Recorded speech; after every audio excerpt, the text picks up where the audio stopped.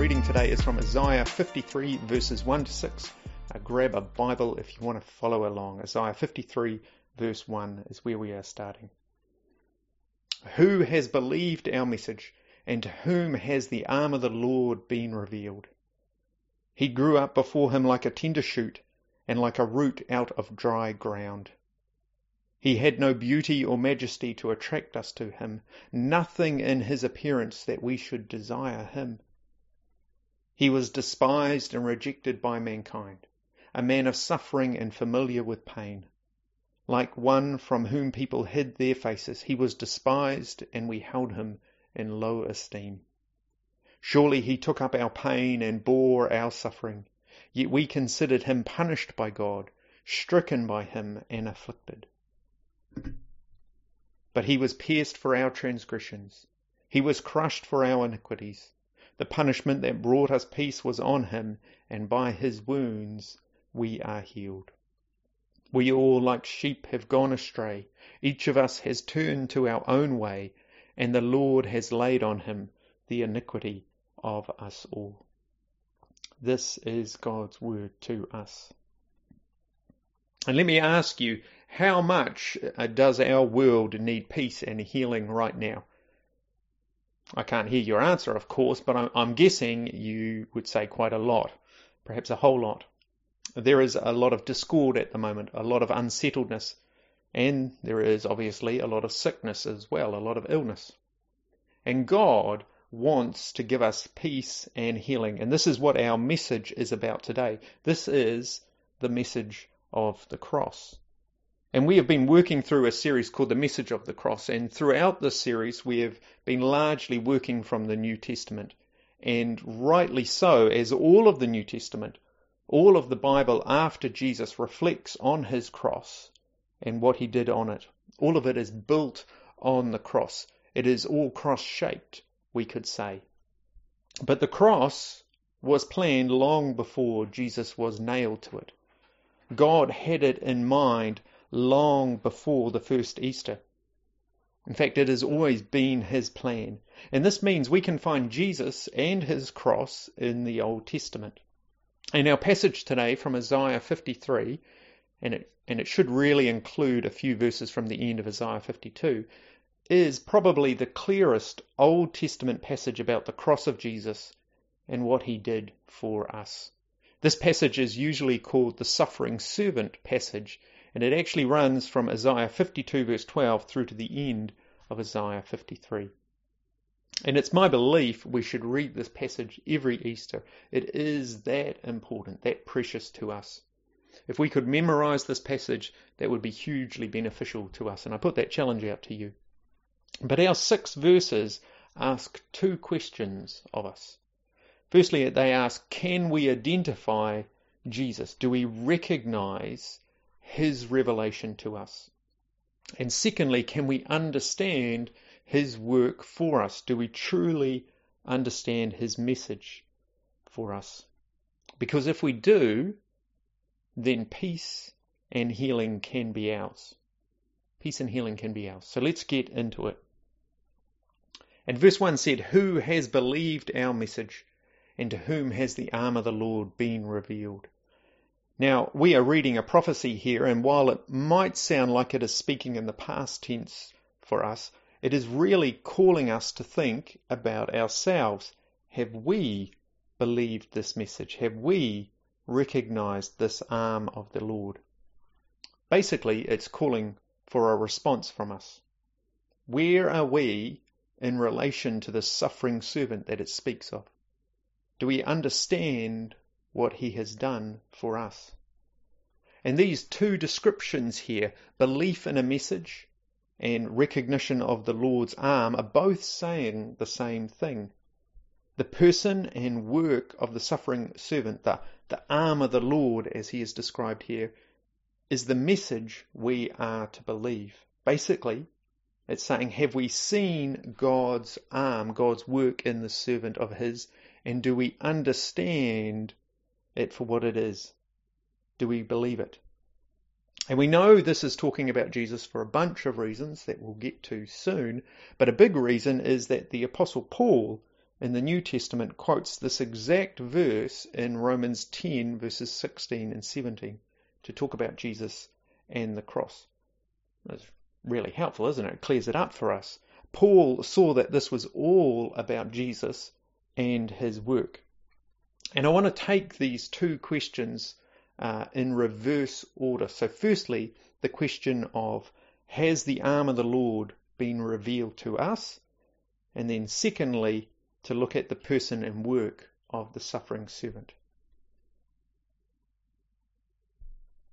So firstly, the revelation of the arm of the Lord. And the Bible uses this phrase, the arm of the Lord, to refer to God's action, God's strength, God's embodiment to act. Now, this action could be to do different things. It could be to punish, but it was often to save. It was often to redeem. And this is where our next few verses come in, because verses 2 and 3 describe this arm of the Lord. Now, when you picture the arm of God, I bet you don't imagine a small arm, do you? This is God we're talking about. Surely he will have a strong arm, a powerful arm. And this is what makes these verses so surprising. Listen to them again. Listen to verses 2 and 3. He grew up before him like a tender shoot, and like a root out of dry ground. He had no beauty or majesty to attract us to him, nothing in his appearance that we should desire him. He was despised and rejected by mankind, a man of suffering and familiar with pain. Like one from whom people hid their faces, he was despised and we held him in low esteem. Now, I'm not a gambling man, but I'd put money on that not being the description of an arm of the Lord you were expecting. Now, this is a surprising revelation. If anything, what sticks out to us about this servant, this arm of the Lord, is that he is vulnerable. We're told he arose like a tender shoot out of the dry ground. He is also unremarkable physically, with nothing physically impressive to draw us to him. He had no beauty, no majesty, nothing, we're told, in his physical appearance that we would notice him. Did you hear that? It is telling us that Jesus had nothing physically remarkable about himself. I don't know about you, but if you feel physically unremarkable some days, maybe most days, then there is a good chance you are like Jesus. Because no one, we're told here, would pay him a second look in a room. And to top it all off, we are told that this servant, this arm of the Lord, is despised and rejected by people. There is nothing physically oppressive about it, but the icing on his life is that people were embarrassed by him, so embarrassed of him that they wanted to avoid looking at him. Now, this is a surprising revelation, isn't it?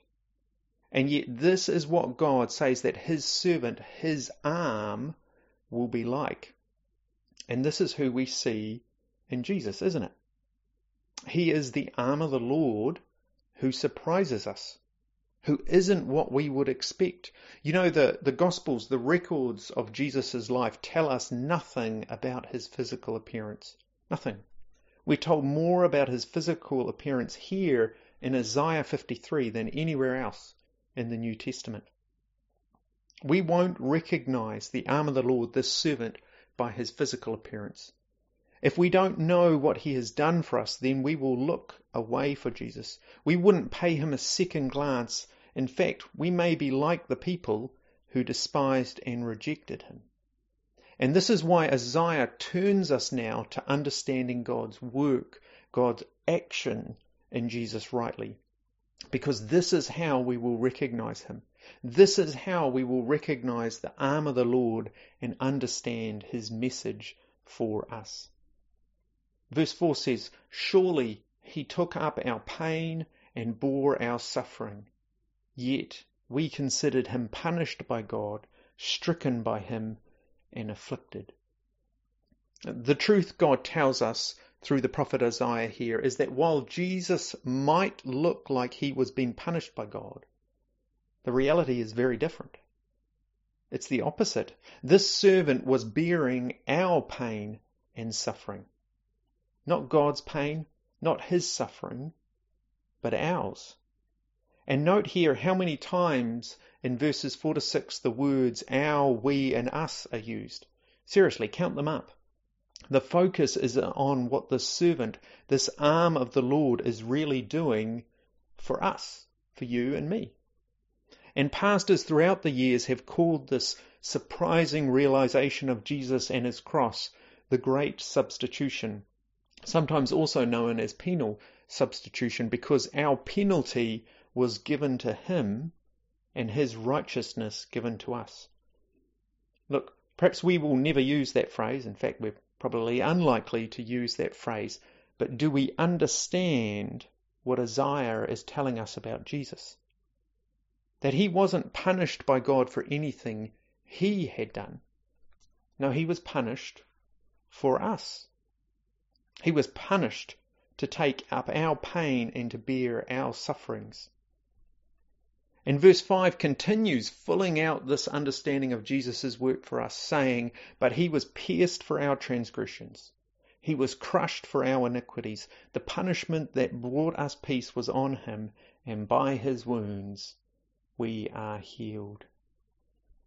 Yes, a great substitution has happened for us in Jesus' cross. But the point of it was to bring us peace and healing.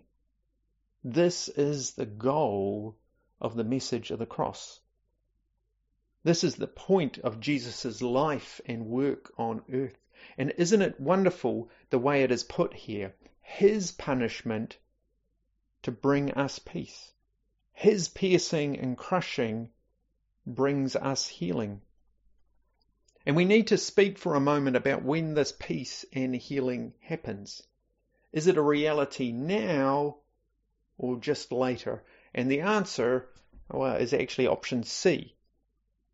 This peace with God and healing from God is a reality now, is a reality in this life, but only in part. And it's a fairly small part. God does heal. We do have peace with God. But this healing now is very limited. And we still live in a world that is not at peace. We still lack peace in parts in our lives. Then and only then, when we come into his kingdom, when we enter his presence in heaven, will we know the fullness of the peace and healing that Jesus has given to us.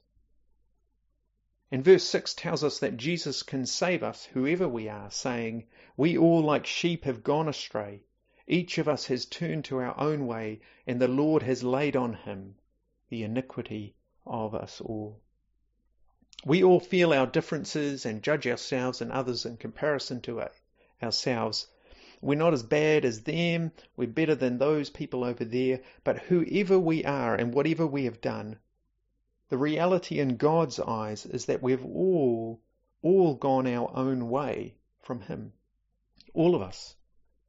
And while that might make us individual, before God it actually makes us all sheep. All heading away from him as one big flock. All breaking his standards. All turning our backs on him. But his servant, this suffering servant, has had our sin, our iniquity as it's described here, laid on him, on his back. He has borne it because we could not. Whoever we are, it is he who is our peace and healing with God.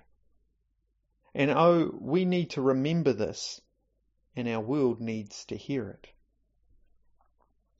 So what does all of this mean for us? What does this prophecy in Isaiah call for us to do? And it divides us into two groups. Group one are those who have recognized Jesus as the suffering servant for them, the one who has laid his life down and suffered and died in their place. They understand the cross as a substitution to save them. Look, these are Christians, and Isaiah calls for them, for us, to make this message, this revelation known. As 2 Corinthians 5 puts it, we are therefore Christ's ambassadors, as though God were making his appeal through us. We implore you on Christ's behalf, be reconciled to God. God made him who had no sin to be sin for us, so that in him we might become the righteousness of God. That last line, saying God made him who had no sin to be sin for us, so that in him we might become the righteousness of God. That sounds a lot like what Isaiah prophesied, doesn't it? And we are bearers of this message. We are representatives of God. We are continuing the mission of Jesus in this world, imploring to the world to be reconciled to God, to have a relationship restored with him. Now, most of us, most Christians know this.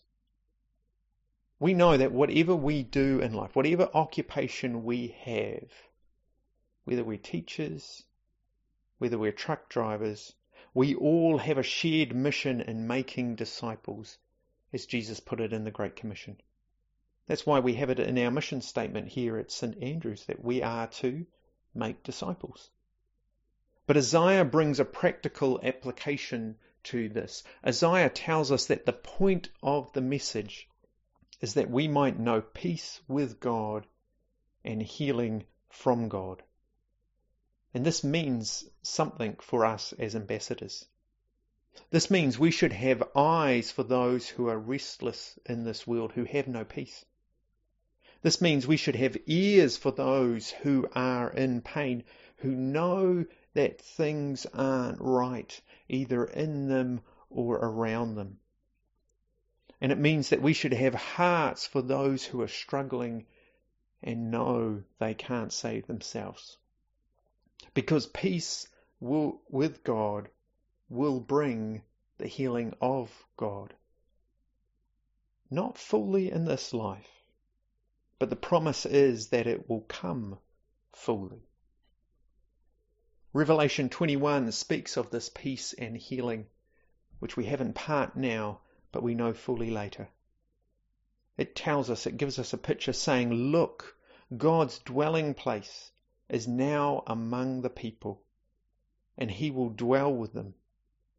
He doesn't want us isolated, as it turns out. They will be his people, and God himself will be with them and be their God. He will wipe every tear from their eye.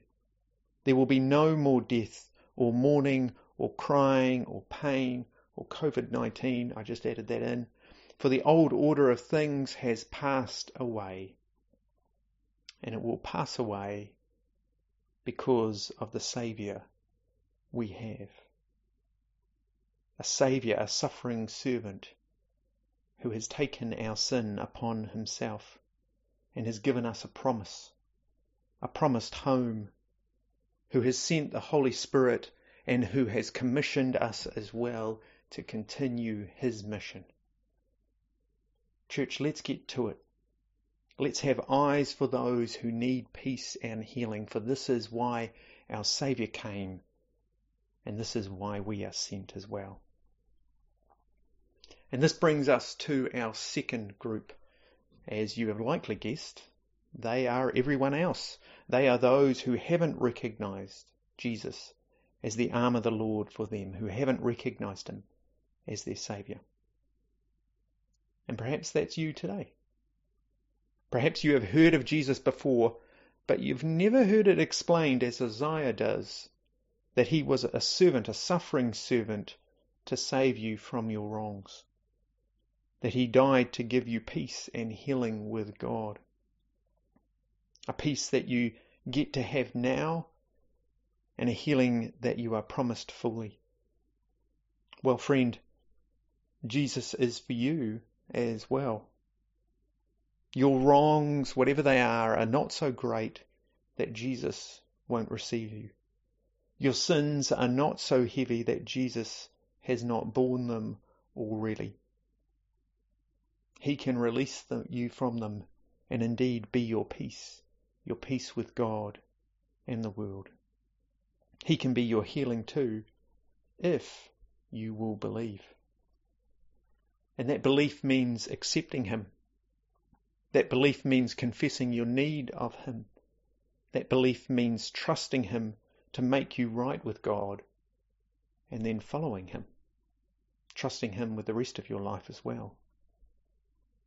And this is the blessing that our opening psalm spoke of, a blessing that even death cannot steal from you. That if you truly believe and follow him, you will have lasting peace and a lasting healing. Let's pray together. Almighty God, I do indeed give thanks that it was your plan, not ours, to send your Son as a servant for us. And oh, what a servant he is, indeed a suffering servant who would suffer all of our sin to restore us to a relationship with you. And what a wonder this is. It is hard for us to get our minds around and our hearts around. But your word tells us again and again it is true, it is your plan, and it is good news for us and for this world. And so we do indeed rejoice again in you today, and your goodness, your amazing goodness, your surprising goodness to us in Jesus, your Son. And oh Lord, for us who know you, we commit ourselves to your mission. Yes, Jesus, to taking you out into this world and making you known, that you are indeed the arm of the Lord, our suffering servant, and its suffering servant as well. May we have eyes and ears for those people who need peace and healing. May we indeed make you known and see a harvest for your glory. And Lord, for anyone who has heard of you today, and they do not know you, I pray that they would indeed trust you right now, and that they would know your peace and healing for them too. I pray this in your name. Amen.